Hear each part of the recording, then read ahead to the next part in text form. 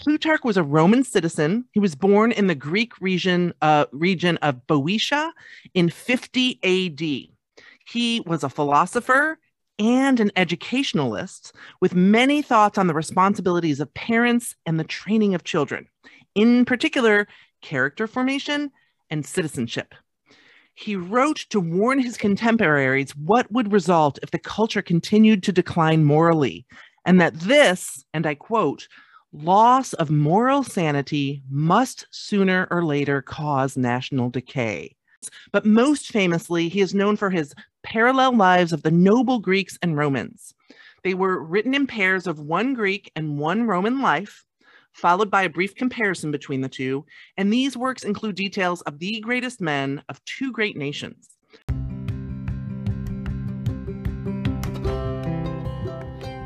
Welcome to Homeschool Conversations with Humility and Doxology, a series of interviews with real-life homeschool moms, dads, and other educators on all sorts of topics that affect our lives as homeschool parents.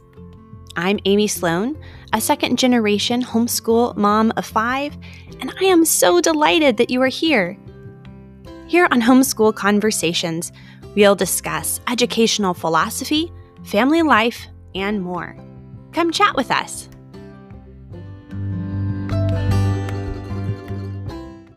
Hello, friends. Today I am joined by Dawn Duran. Dawn lives in Maryland with her husband, their 2 sons, and their dog, Storm. She encountered Charlotte Mason's philosophy 10 years ago and has been following Mason's principles in her home ever since. Prior to taking on her most prized role of stay-at-home wife and homeschooling mama, Dawn worked as a physical therapist, strength and conditioning coach, and Pilates instructor. She leads a local group of scholars in the study of Shakespeare and Plutarch and also teaches classes in health sciences online for Purdue Global University. Dawn enjoys talking all things Charlotte Mason and has been a speaker at various Charlotte Mason retreats.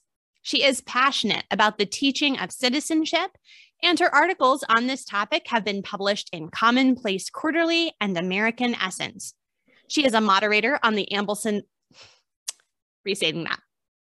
She is a moderator on the Ambleside online forum and creates curriculum guides for the CMEC. She co-hosts the New Mason Jar with Cindy Rollins podcast and has created Swedish Drill Revisited to assist homeschool families effectively embrace a forgotten form of physical education. I am so delighted that you're here with us today, Dawn. Thank you for having me. I'm super excited to be here and chat with you. Well, here at the beginning, could you just tell us a little bit about yourself, your family, and how you got started homeschooling? Sure. So I've been married for 21 years today, actually. And my husband, Gabe, and I have 2 sons. Lucas is 11 and Gabriel is 14. And I always knew that I planned to homeschool my children, but I didn't actually discuss it with my husband until our first son was born. Apparently, it was something that we talked about in my head, but not out loud.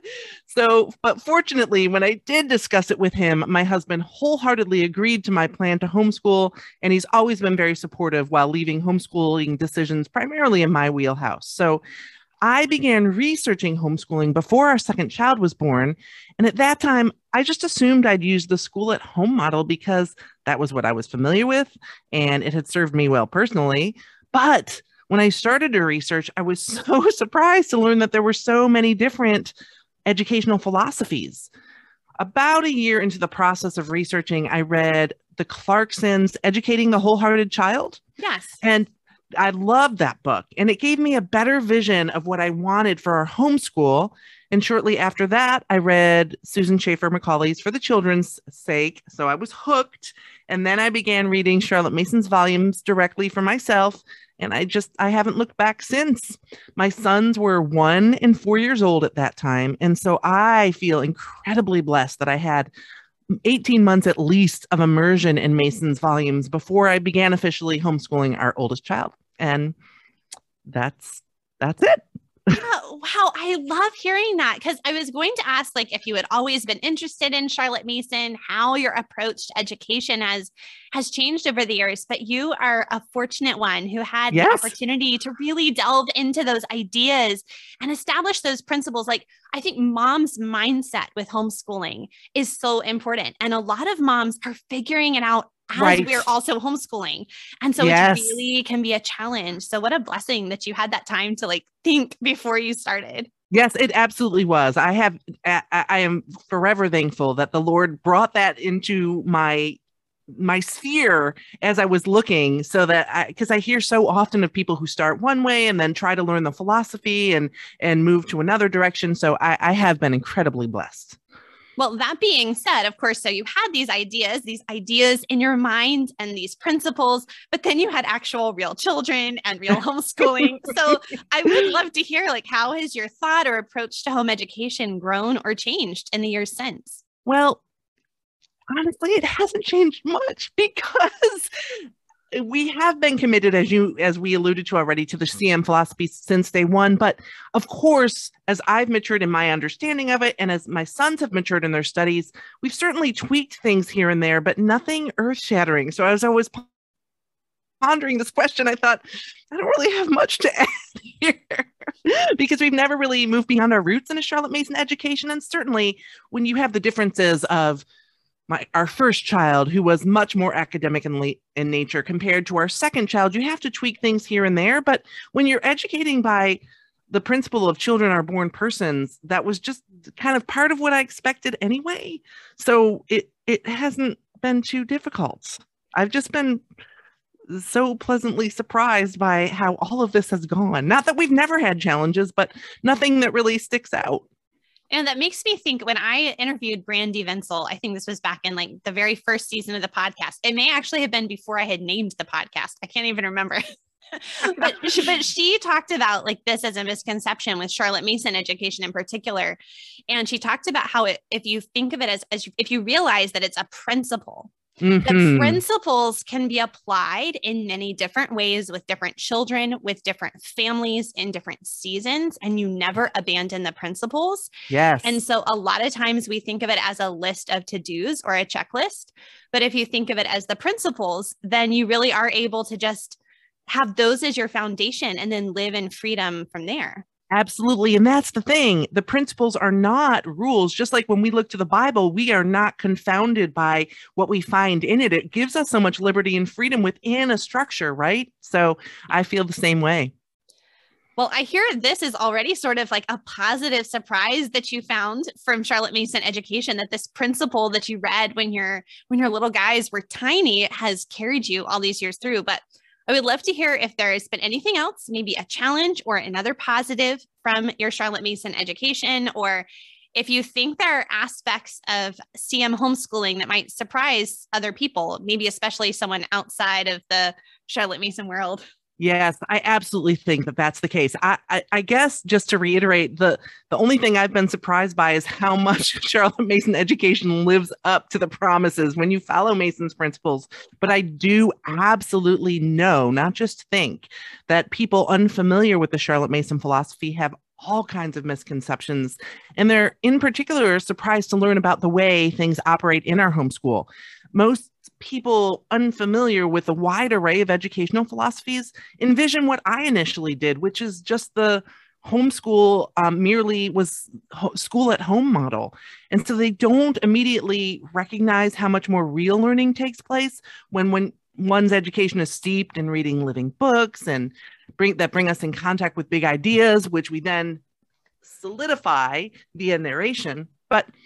And they think they need to see the traditional entries and workbooks along with a stack of textbooks, but the proof is really in the pudding when you're engaging with children who learn via the Charlotte Mason method. And they're so delightful to converse with because they have such a broad wheelhouse to come from. Like they have such a variety of topics that they touch on in their education that they can have a conversation with anybody about anything. And that's just really delightful. And I also think, and you've probably encounter this too, that there's that misconception about Charlotte Mason that it's light and fun and entirely child-led. It lacks rigor, but not at all. I've had people when I first started out say, oh yeah, we did Charlotte Mason, but then when my children got older, we needed to get serious, so we switched to whatever. But that tells me they weren't truly familiar with the full depth of Mason's philosophy if they were unaware of the vigorous education it includes for the middle and high school years. So those are the things that I think would surprise people outside of the CM world. Do you know Jamie Marstall? Yes. Okay, so she came on the podcast previously and talked specifically about Charlotte Mason in high school years. Yes. And if someone is having this misconception and thinking, well, it was great when we were little and we like wandered in the woods or something, but now we've got to get serious, you know, Right. that sort of misunderstanding. I would highly recommend my chat with Jamie. Yes, I will have to go back and find it. She's wonderful. She was lovely to talk to. Okay, well, I am very excited to talk to you. Specifically today, our focus is Plutarch. And I'll just give a little background on my own story with Plutarch. From my early childhood, I loved the musical Seven Brides for Seven Brothers. Don't judge me. No, I love to hear this. This is so fun to me. I had no idea it was in there. Yes. Oh, Until you it's mentioned actually it. Oh, okay. Oh my goodness, Dawn, you need to watch this now. As anyone listening, like, yes, I understand. Like, you have to watch it with a grain of salt, but it's based on the story of the kidnapping of the Sabine women. The entire plot of the musical is it's like set in the west of Oregon territory, but it's the story of the kidnapping of the Sabine women. Oh my gosh. And they actually sing songs, like read from Plutarch during the musical. It's referenced multiple times. And sort of one of the things is Millie, one of the main characters, when she's married and she's going off to the cabin in the woods with her new husband, is showing him what she's bringing, her dowry. And she has Plutarch's Lives and the Bible. Oh my gosh, that is so awesome. I'm going to watch that movie this weekend. Yeah, stop everything and watch this musical. Okay. So I love it so much. We actually had my tween girls had some friends over yesterday, and one of them hadn't yet seen this musical. So we corrupted them.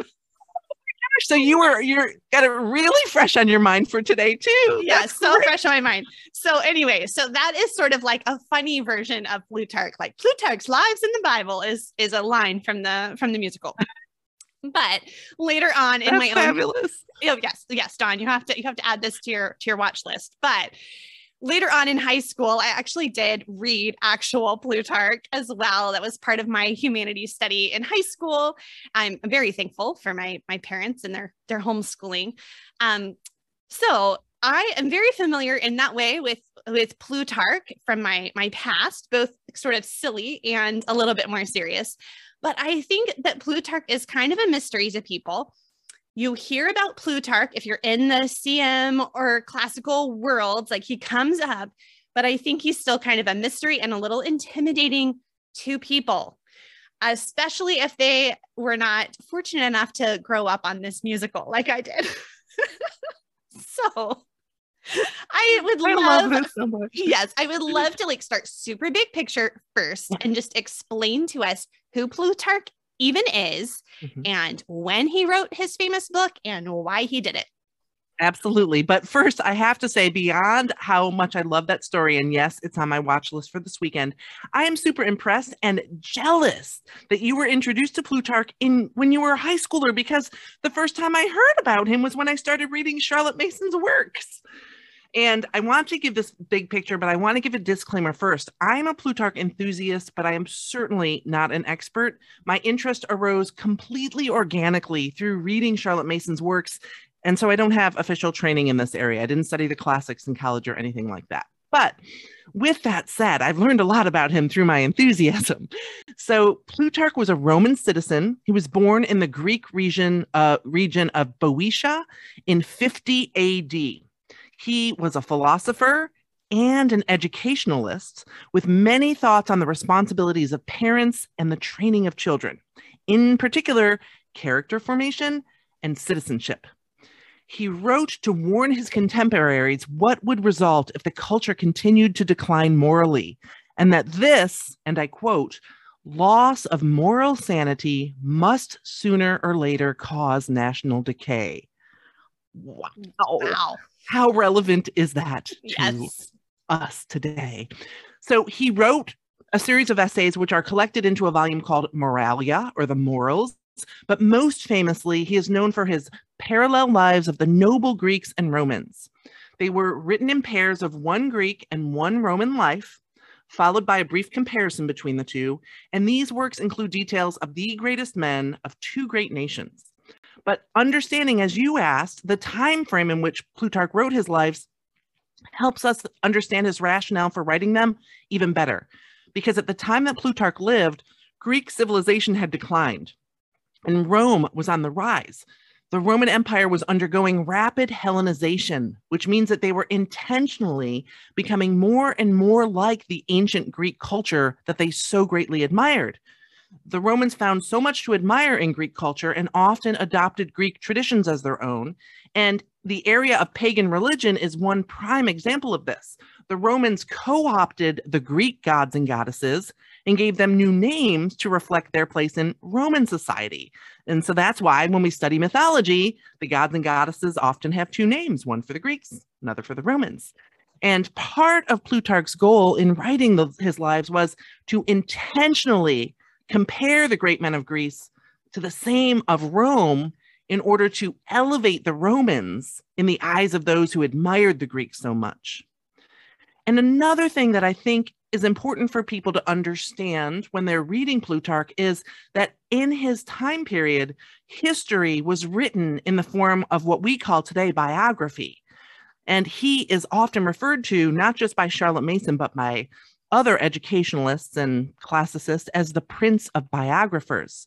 But we can best understand it even through his own words, because in his Life of Alexander, for example, he writes the following, and I quote, "For it is not histories that I am writing, but lives. And in the most illustrious deeds, there is not always a manifestation of virtue or vice. Nay, a slight thing, like a phrase or a jest, often makes a greater revelation of character than battles where thousands fall, or the greatest armaments or sieges of cities." So in writing the parallel lives, Plutarch relied on the works of historians that are now lost to us. And he also focused on personal details that modern works entirely leave out of the telling. And according to editor W.H.D. Rouse, who edited many volumes around Charlotte Mason's time, most particularly the Blackie's volumes of Blackie editions, rather, of Plutarch's lives that Charlotte Mason liked to use in her schools. Rouse said that Plutarch did this because he knew that a man's character is often revealed by trivial acts and sayings, and character, not history, was his theme. So this is part of what makes Plutarch the right source for a study of citizenship in a Charlotte Mason education, because its emphasis was on character as much as on history. So instead of facts and dates, Plutarch wrote about the everyday lives of famous men of Greece and Rome, and illustrated that their actions had consequences, whether they be good or bad. And placing such scenarios before students inspires their moral imaginations, allowing them to grapple with ideas which they might not otherwise be exposed to. It's really fascinating to me because, that approach to history is exactly the way I teach history in my own homeschool, right? We talk, and I am indebted to my parents who taught us history biographically and chronologically. And in my opinion, history only makes sense if you realize it's about people. Yes. Real people, flawed people, often right. Complicated people. Right. And so, it's exciting to me to think about the impact that Plutarch had, just even on the way we think about how to study history. Yes, absolutely. I love what you said there, is that especially in modern day, people don't understand, or they don't respect that people are nuanced. They are not always 100% good or 100% evil, but as you said, they're complex characters, and we cannot totally erase a person's worth by one bad mistake. Yes, the Old Testament teaches us that, right? Amen. Amen. So I love that your parents raised you that way, and it so resonated with you that you continue with it today in your own homeschool. I think that's wonderful. But first, let's hear from our podcast sponsor. The Kings Meadow Humanities Lectures were designed to be a cultural overview, surveying the disciplines of history, literature, philosophy, theology, civics, art, music, and architecture in a 4-year cycle, starting with the Age of Antiquity, and then moving on to the Age of Christendom, the Age of Modernity, and finally, America's Great Experiment in Liberty. Thus, proceeding from Genesis 1:1 right down to the present day. The extemporaneous lectures, given without notes, attempt to model the basic classical academic approach of moral philosophy. I'm George Grant. For more information, books, curriculum, podcasts, sermons, and a host of other resources, visit georgegrant.net. Well, that's already one aspect we can see of Plutarch and his value, but why has he been considered a valuable part of one's education historically? Because this isn't a new idea. This isn't new. Charlotte Mason didn't invent this. And so I guess why has he been considered important in education? And then what has his impact been over the centuries? Okay, I love this question and I have a lot to say. So go for it. So while Plutarch may be an unfamiliar name to modern ears, once upon a time, an understanding of the ancient past was the hallmark of any educated person in the West. A study of classical authors, including Plutarch, was a staple of education that only recently has fallen out of vogue. For example, our founding fathers here in the United States were steeped in the ancients, and Plutarch was primary among them. They knew that looking to the past would help them to shape the future. They learned from the virtuous examples, as well as the not-so-virtuous models that were highlighted in Plutarch's lives. In particular, they admired the democratic ideals of Greece, but they recognized the tyranny of the majority of an absolute democracy that ultimately led to the demise of Greek civilization. And they held the Roman system of government in high esteem, but they saw that the decadence that contributed to the decline of Rome. So they set out to design a system of government that could only be a success if carried on by a virtuous people. Our founding fathers were so strongly influenced by Plutarch and so well acquainted with his lives that they wanted sets of these books to be bought and placed in every library in the new nation, just like you saw in Seven Brides for Seven Brothers. It's fantastic. They knew that the noble ideas, the heroic actions contained within the pages of Plutarch's lives were mind fodder for the citizenry. They wanted us to keep these models at the forefront of our minds. So now we can fast forward a couple hundred years, and politicians continue to be influenced by Plutarch into the 19th century. I recently learned this. Former President Harry Truman credits his father reading to him from Plutarch's lives as his first source of political wisdom. Wow. And I know. And after leaving the White House, Truman told his biographer, quote, "Plutarch knew more about politics than all the other writers I've read put together. When I was in politics, there'd be times when I tried to figure somebody out, and I could always turn to Plutarch. And 9 times out of 10, I'd be able to find parallel in there." Isn't that remarkable? That blows my mind. Right? Right. But Americans were far from the only people inspired by Plutarch. Classicist C.J. Giannacaris, I'm not sure if that's how he pronounced his name, but he wrote that Plutarch was for centuries Europe's schoolmaster. While imprisoned during World War II, theologian Dietrich Bonhoeffer wrote the following in a letter home: "Father, could you get me from the library Plutarch's Lives?" Well, he is in prison. He wants to read Plutarch's Lives. Obviously, he was reading his Bible too, because he was Dietrich Bonhoeffer. But and more than 100 years before that, Napoleon Bonaparte was a great student of the ancient biographer. I just love Napoleon's story in this.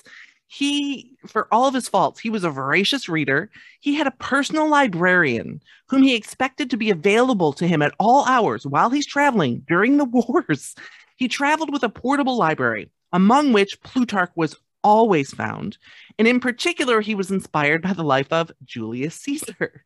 And many historians suspect that Napoleon self-consciously imitated Caesar's practices, such as that of dictating to multiple secretaries at the same time, as well as in the art of military campaigns and empire building and inflicting tyranny. But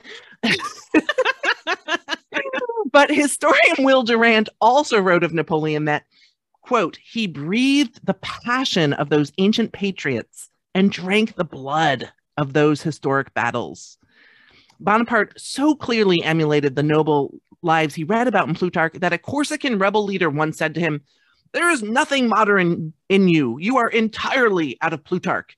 And Napoleon saw this as a tremendous compliment, realizing he had given flesh to the ideas that so inspired him. And the final thing I want to say about Napoleon is that in 1812, his court painter, who was Jacques-Louis David, painted a nearly life-size portrait of him entitled The Emperor Napoleon in His Study at the Tuileries. And we live near Washington, D.C., so we get to visit the National Gallery of Art, and this portrait is on display there, and it is bigger than life-size. It is ginormous, and it is spectacular. And I remember looking at it closely, that like maybe the second or third time I visited it, and I saw in the lower left-hand corner of this painting, you can find a copy of Plutarch's Lives. Wow. And it was inserted in there to show the source of the ideas that inspired him. And I just love that story. I love this painting and how it reflects on him. But while Plutarch is obviously historical in nature, it's not where that book was found in the syllabus of Charlotte Mason schools. Her students studied Plutarch under the banner of citizenship. And citizenship in her schools, the PNEU, wasn't limited to how the nation was governed or the installation of patriotism in the students, although it did include those things. Instead, the study of citizenship fostered the ability to discriminate between a man's actions as right or wrong and inspired ideas of what makes a person a valuable citizen. But recently, I heard someone describe Plutarch as a library of human character. And I just think that is such an apt description, because the lives inspire our moral imaginations by placing before us the life of a real man who made decisions, good and bad, which had consequences for better or for worse. And reading about the repercussions of these choices encourages our students to ponder what these choices say about a man's character. And the heroes in the lives inspire us to greatness, just as the villains serve as cautionary tales for what to avoid or who to avoid when we recognize those character flaws in others around us. So Plutarch is masterful in his ability to bring out character strengths and flaws without moralizing or pointing to the message that he wants you to take from your reading. And so it's excellent fodder for our scholars' minds. Great. This is really fascinating that it's within citizenship. And I'm sure I have heard that before, but I didn't remember that. And I liked the way you explained citizenship, because I think sometimes people could have an assumption that just means like just rabid patriotism or love for one's own country, necessarily to the exclusion of thought or nuance. And instead, what I hear you saying is it was really about being able to judge right and wrong, wisdom and foolishness, virtue and error. Yes, she often referred to citizenship as everyday morals. And in fact, that level of patriotism that you just described, the unthinking patriotism, she warns against repeatedly in her volumes, and she calls it jingoism, which is not a term she made up, but it's that unthinking patriotism that my country can do no right or no wrong. And that does not have a place in a Charlotte Mason education, because she knew that we had to have an understanding of things beyond our borders. And she was very much a proponent of that. But yeah, Plutarch definitely falls under a study of history, but yet that's not what she used it for. The students in Mason schools always, after they got to a certain age, they always had a stream of history that they were studying. But when they were, so that helped them when they were reading Plutarch, not to get bogged down in the details, but they weren't using the Plutarch lessons to rehash those historical details. They were focusing on the ideas and character and decisions. So, okay, well, I have two other things what you were just saying. First of all, I mean, Napoleon had his errors, but man, I need a personal librarian, please. Who can just follow me everywhere I go.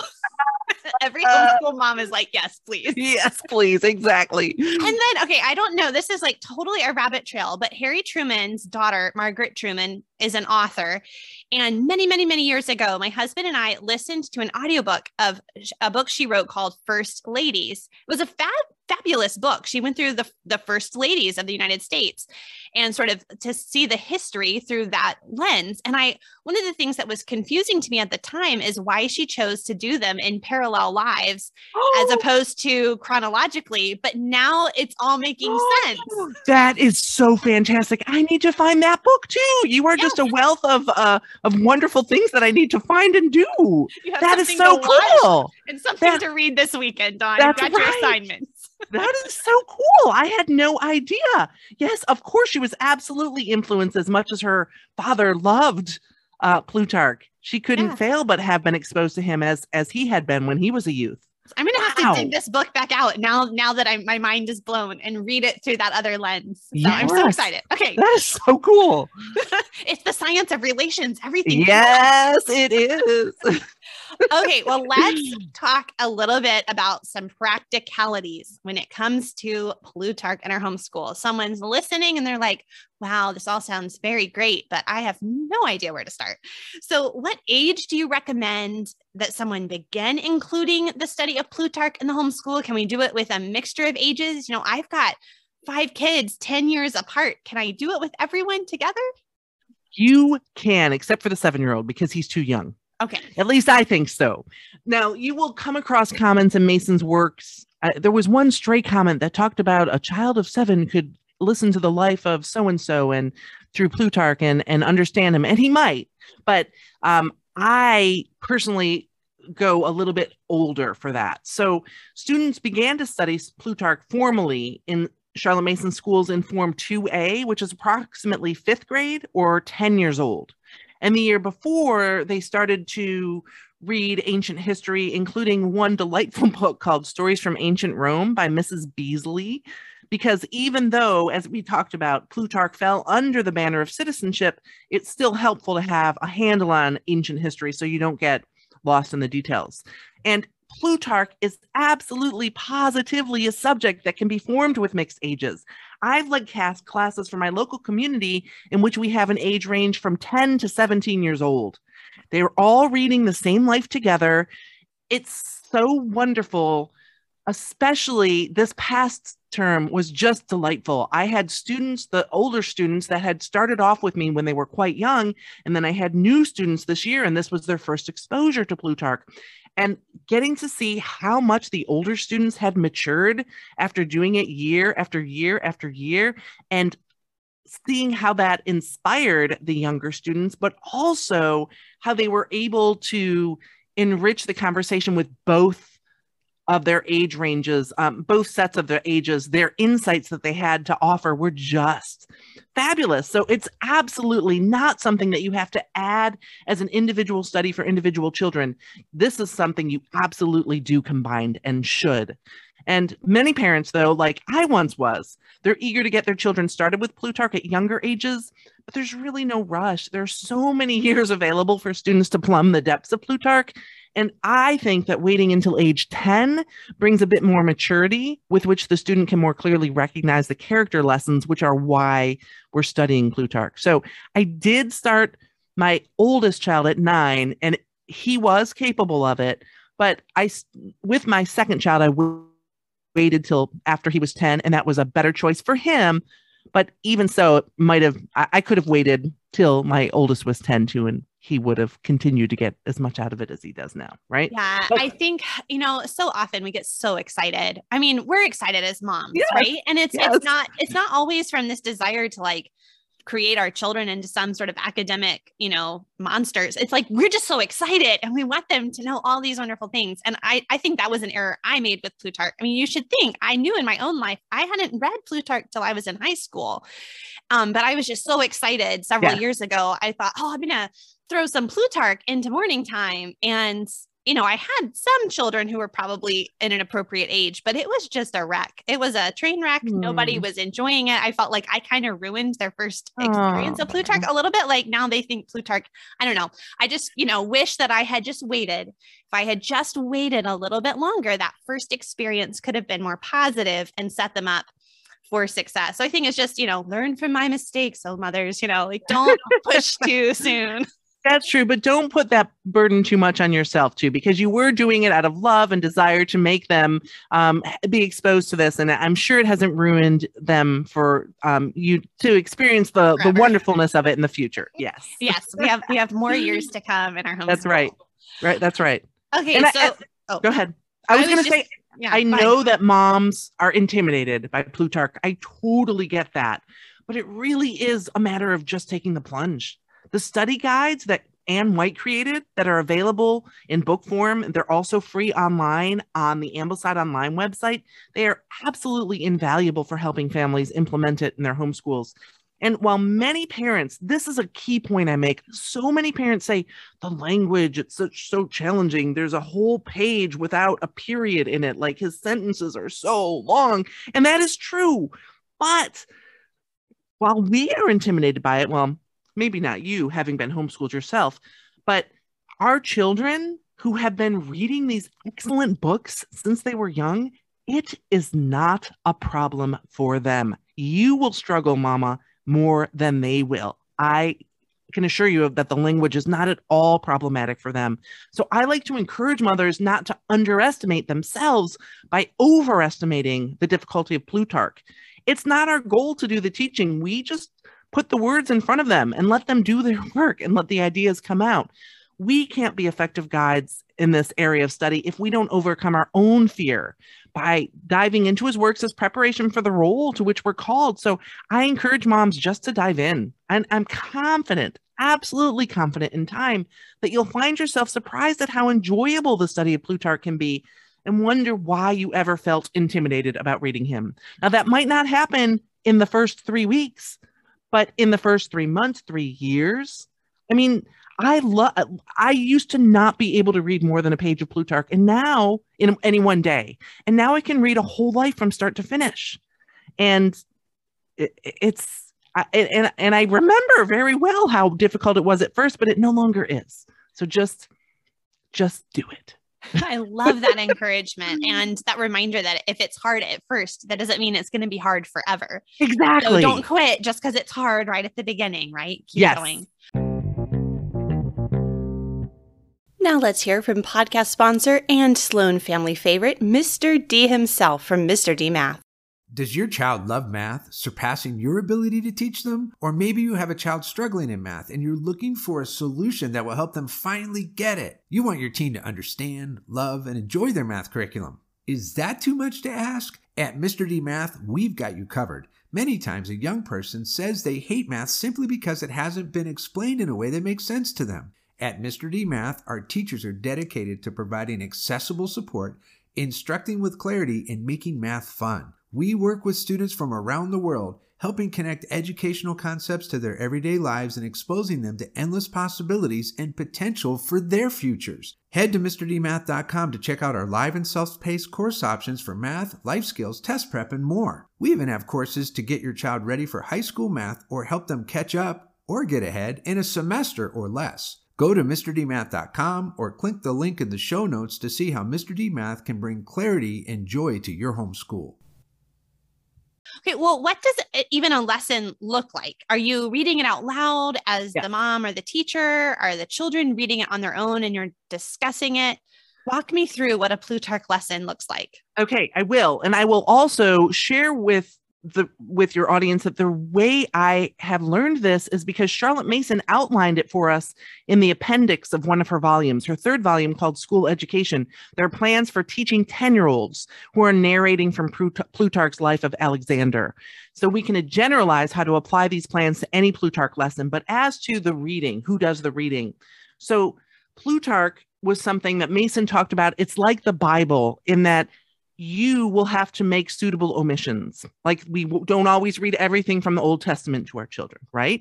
Plutarch was very much the same way. When I first got my hands on unabridged Plutarch, I was like, wow, no wonder she said that. There were some creepy, crazy stuff in there that I would never want in my kids' heads. So Plutarch was something that the teacher read into the students. Now they could follow along if you have a copy that had suitable omissions. That was why Mason used these Blackie's editions in the schools, because they had gone through the life and taken out any objectionable material that wouldn't be appropriate for a middle schooler or high schooler to be exposed to, or an older elementary school student. And Ann White's guides have done that as well for people who are interested in obtaining those and reading from those. She has made those omissions for you. So in those cases, you as the teacher still read aloud, but your students follow along, and that way they're getting it through their ears and their eyes as well. But the Plutarch lesson per Mason consisted really of 4 steps. First, you set up the lesson by asking the students what they remember from the last time. So last time we finished up here and Alexander had done this, and what else do you remember about this? And then you'll briefly summarize what you're going to read about in the lesson to come. You allow students to locate places mentioned on maps if it's appropriate. So this implies that it is appropriate to present proper nouns, including names of persons and places, to prepare the students for the reading. And then you read a few pages of the life slowly and distinctly, reading into the children as much as possible. That's a quote. Now, when you are first starting, you're not going to read a few pages of the life to your kids and expect them to narrate. Sometimes it's just a sentence, at most a paragraph, because as I mentioned, those things are long. So then finally, the students narrated what was just read, and they would take turns in a group setting doing so. So it's really just a matter of setting up the lesson, reviewing what happened before, previewing what's going to happen in the lesson to come. That all takes less than 5 minutes. And then you do 15 to 20 minutes of reading, stopping for narration after every sentence or paragraph or couple of paragraphs, depending on the abilities of your children. And I just had this thought, because this is what I did with my group of students that were such a broad age range difference this past term, was I would set up narration groups, and I had the group set up so that my new narrators or my shy narrators or my younger ones, they would start the narration. And then my more experienced or my more talkative or my more attentive narrators finished things up at the end. So it was just providing opportunities for the students to succeed. Everyone can remember one thing from the lesson. And so if you go to that person, you know they're only going to remember 1 or 2 things, or they're shy, and you ask them to give it first, then that serves as something to jump off of for the next person who's going to carry on the narration. So that's an idea to use when you're doing it with mixed ages in your home. Yeah. And I appreciate your encouragement that you can start small. Like, I think sometimes I look and feel like you have to read this huge chunk, or even I have one of Ann White's guides, and some of those are still several pages long. And if you have someone who's just beginning with Plutarch, or they're a little younger, I mean, they just start zoning out and they're like, yes, what in the world are you? These are some crazy names and places. I have no idea what's happening. And just that it's okay to break it up in a shorter chunk. That's not being lazy or whatever. No. Like, just do it small and kind of build your mental muscles. It is, absolutely. Those mental muscles do have to be built, but you gradually stretch them, but not all at once. So I've heard Cindy Rollins talk about sometimes just reading a paragraph a day in morning time and slowly getting through the whole life in that manner with her family. And that's certainly something that moms can do. Not try to read it for 20 minutes, but just read for 5 or 10. And go ahead. No, that's it. I was just going to say, I so often say with other topics in homeschooling that the simple thing you actually do is better than the perfect thing that you never start. Yes. And I think I've shot myself in the foot still, even though I know that's true. And I tell other moms, it's like, I need to remember that myself. Don't go all or nothing. That's right. Don't try to go sprint out and then fizzle, don't try to do it all perfect and then never get around to it. Just start small. That's right. That's right. We all fall prey to that, though. We all do. But I think that we get paralysis by analysis, by overthinking things and we lose so much time that way rather than just diving in, just starting. I think somebody had once asked Cindy, like, what's the best book you've got to read to your children? And she's like, how do I get this started? And she's like, just sit down. And if you think you need to read more, just sit down and pick up a book and read it. Like, Don't wait until you pick out the perfect book, right? Right. Exactly. Because once you start that first book, then other ideas of books that you'll want to introduce to your children will just overflow your brain, and you will need to start adding an hour a day to be able to read aloud with them. No pressure there. Yeah. Sometimes mom's voice can't hold up that long. And then I love audiobooks. Yes. Well, you've mentioned a couple resources already, Anne White's guides. You mentioned Blackie's. Is that still around? Are there other resources or guides that would be helpful for moms getting started with Plutarch? Sure. So the Blackie's guides they are rare, hard to find. They are no longer they're Blackie's editions rather. So they weren't guides, just they were the edited versions of the lives. But there are I mentioned, as you said, Anne White's guides. Those are things that I point people to because she's also broken them down into lessons for you as well and pulled out necessary vocabulary and dates and things of that nature. So they're tremendously helpful. I think another thing people get caught up on is the translation. You had kind of mentioned that to me earlier too, and asked what the best translation was. And I always say that the best translation is the one that you're actually going to use. But Charlotte Mason did prefer the translation by Thomas North, which is more challenging in terms of the language. But she did that because of that rich language and the poetic nature of his writing. And another compelling reason why she likely used the North translation was because Shakespeare used the North's translation of Plutarch as the basis for many of his history plays, which are examples of how the ideas in Plutarch's lives inspire heroism and greatness, right? So he regularly dipped into the well of the lives to find fodder for his masterpieces. And in fact, 5 of his plays used the Thomas North translations of Plutarch's lives as a primary source for plot and dialogue, sometimes taken verbatim from Plutarch, including Julius Caesar, Antony and Cleopatra, Coriolanus, Pericles, and Timon of Athens.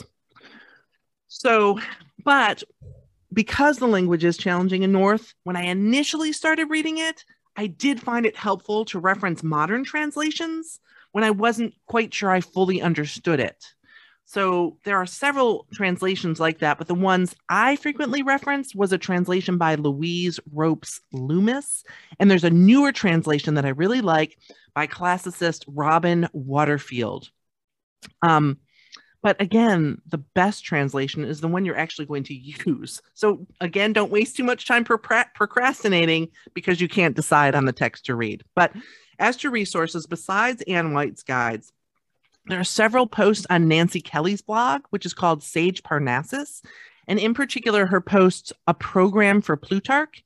And then she has a series of posts called the Plutarch Primer, are incredibly helpful. And then finally, I very much enjoy a podcast called the Plutarch Podcast. And it gets even better. The person who is responsible for this podcast is a Charlotte Mason homeschooling dad, Tom Cox. And he teaches Plutarch, among other things, at an all-boys school. And he is just delightful and loves Plutarch and makes it come to life for others. So those are my primary resources I would recommend. Okay, that is so exciting. I'm going to have to go add that to my podcast yes, list. It's so great. Yes. It's so great. And it's great for you because then you get a sense of the life before you read it with your children, and you can share that knowledge with them. And it helps, again, for us to have that baseline understanding when we're the ones reading it aloud to them. Yeah. Oh, that is great. What about, and I didn't ask you this before, so maybe you don't have anything that comes to mind, but I think about like with the Iliad and the Odyssey, we think about recommending like children's versions, like the children's Homer and things like that, where you sort of get familiar with the stories before you read the original. Is there anything like that for Plutarch you would recommend? There are lots of lives rewritten, and I can get you a list. There are at least 3 or 4 that are kind of like Shakespeare was rewritten for the young by Charles and Mary Lamb and Nesbit and Marchette Chute. There were 3 or 4 written, the young Folks, Plutarch. I can't remember the other names, but I can find them for you. But they're really not necessary. They're really not. The more that was what I was looking to possibly introduce to my students when they were younger, like 7, 8, 9, because I thought, well, we do this for Shakespeare. Why can't we do this for Plutarch? But I feel sometimes with too much of an introduction to the character itself, then when it comes to Plutarch, the life of that character, they almost feel like they already know who he is and they tune out. And so they don't get they don't look at the decisions, and they don't look at the consequences, and they don't look at the character issues that we really want to use Plutarch for. So I actually don't recounting using them, but they exist. Okay. Well, then we won't even put those in the show notes. Okay, good. Start with Plutarch. Sounds until good. You're ready. That's right. Dawn, this has been so great. Thank you for taking the time to chat with us about Plutarch. And here at the end, I'm going to ask you the questions I'm asking every guest. And the first is just, what are you personally reading lately? Okay. Well, I always have several books going at once, so I really had to think about what I was going to talk to. But the 2 books that I'm reading right now that I love the most are The Count of Monte Cristo by Alexandra Dumas, and a new one, The Truth and Beauty by Andrew Klavan. So I've read The Count before, and I'm reading it again with my oldest son now that he's a freshman in high school. I knew he was going to like it, but I didn't realize he was going to love it as much as he does, which it's making it all the more fun for me to read again. It's a story of vengeance, but also of redemption. And it was something I knew my son needed to experience in the form of a well-written book rather than as a Sunday school lesson.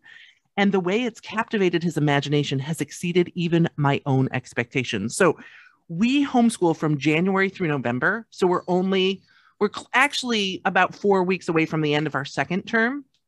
But so he does a written narration every single day on some topic. And you're not really supposed to do this, but he every single day has rewritten really a chapter of The Count of Monte Cristo because he loves it so much. And I'm like, okay, yes, just go with that, because I had no idea. I knew he'd like it. I had no idea he'd fall in love with it. So it's really fun. And The Truth and Beauty, have you heard of this book? I am not familiar with that one. Okay, it came out like maybe a month ago. I've heard several people talk about how much they're enjoying it.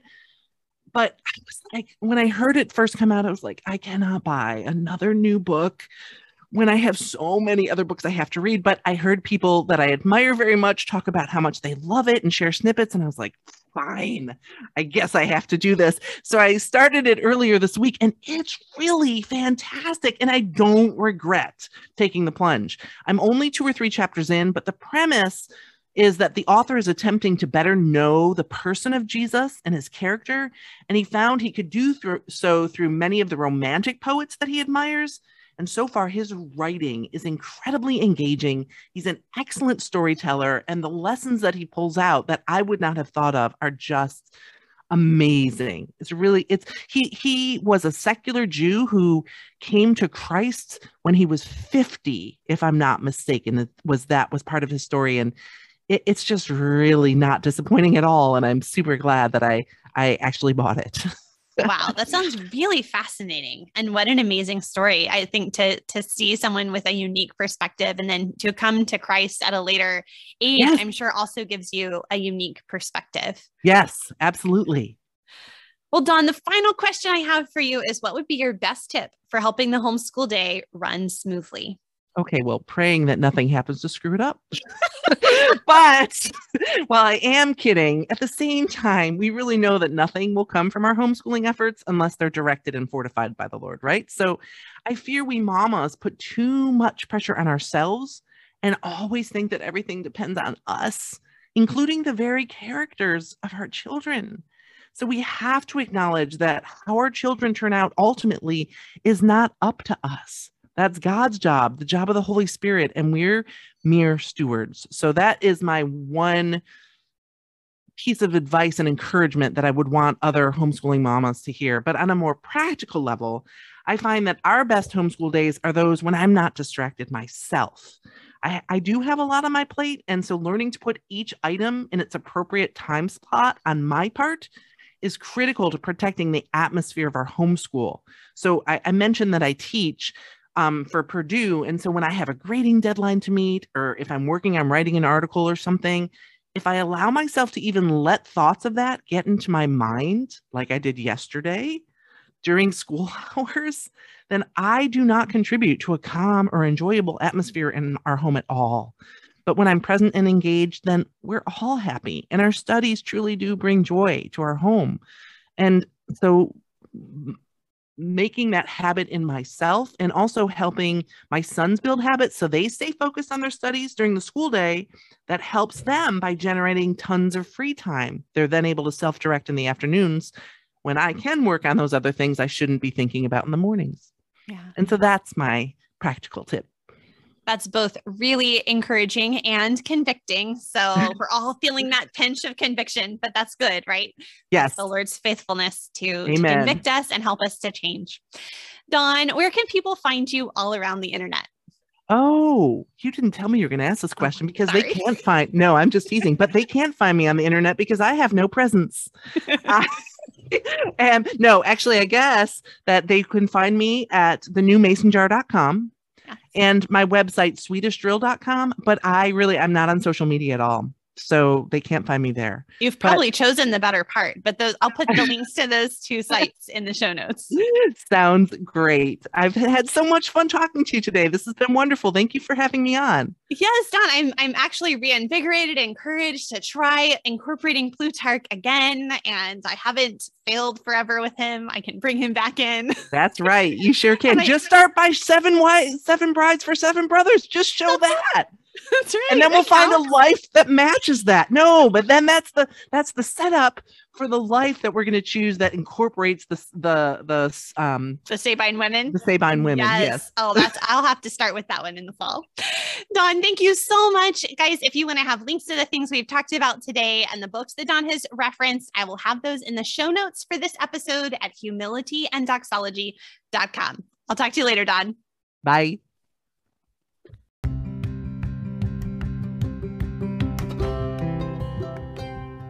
Thanks for listening in on this week's Homeschool Conversation. For show notes and links to all the resources we discussed, head to humilityanddoxology.com/homeschool-conversations. And if these episodes are an encouragement to you, would you take a moment to leave a rating and review and to share with your friends? I am so thankful that you are here on this adventure with me. Let's repent of our constant striving, relish the joy of learning, and rest in the work of Christ on our behalf. Stand fast, my friends.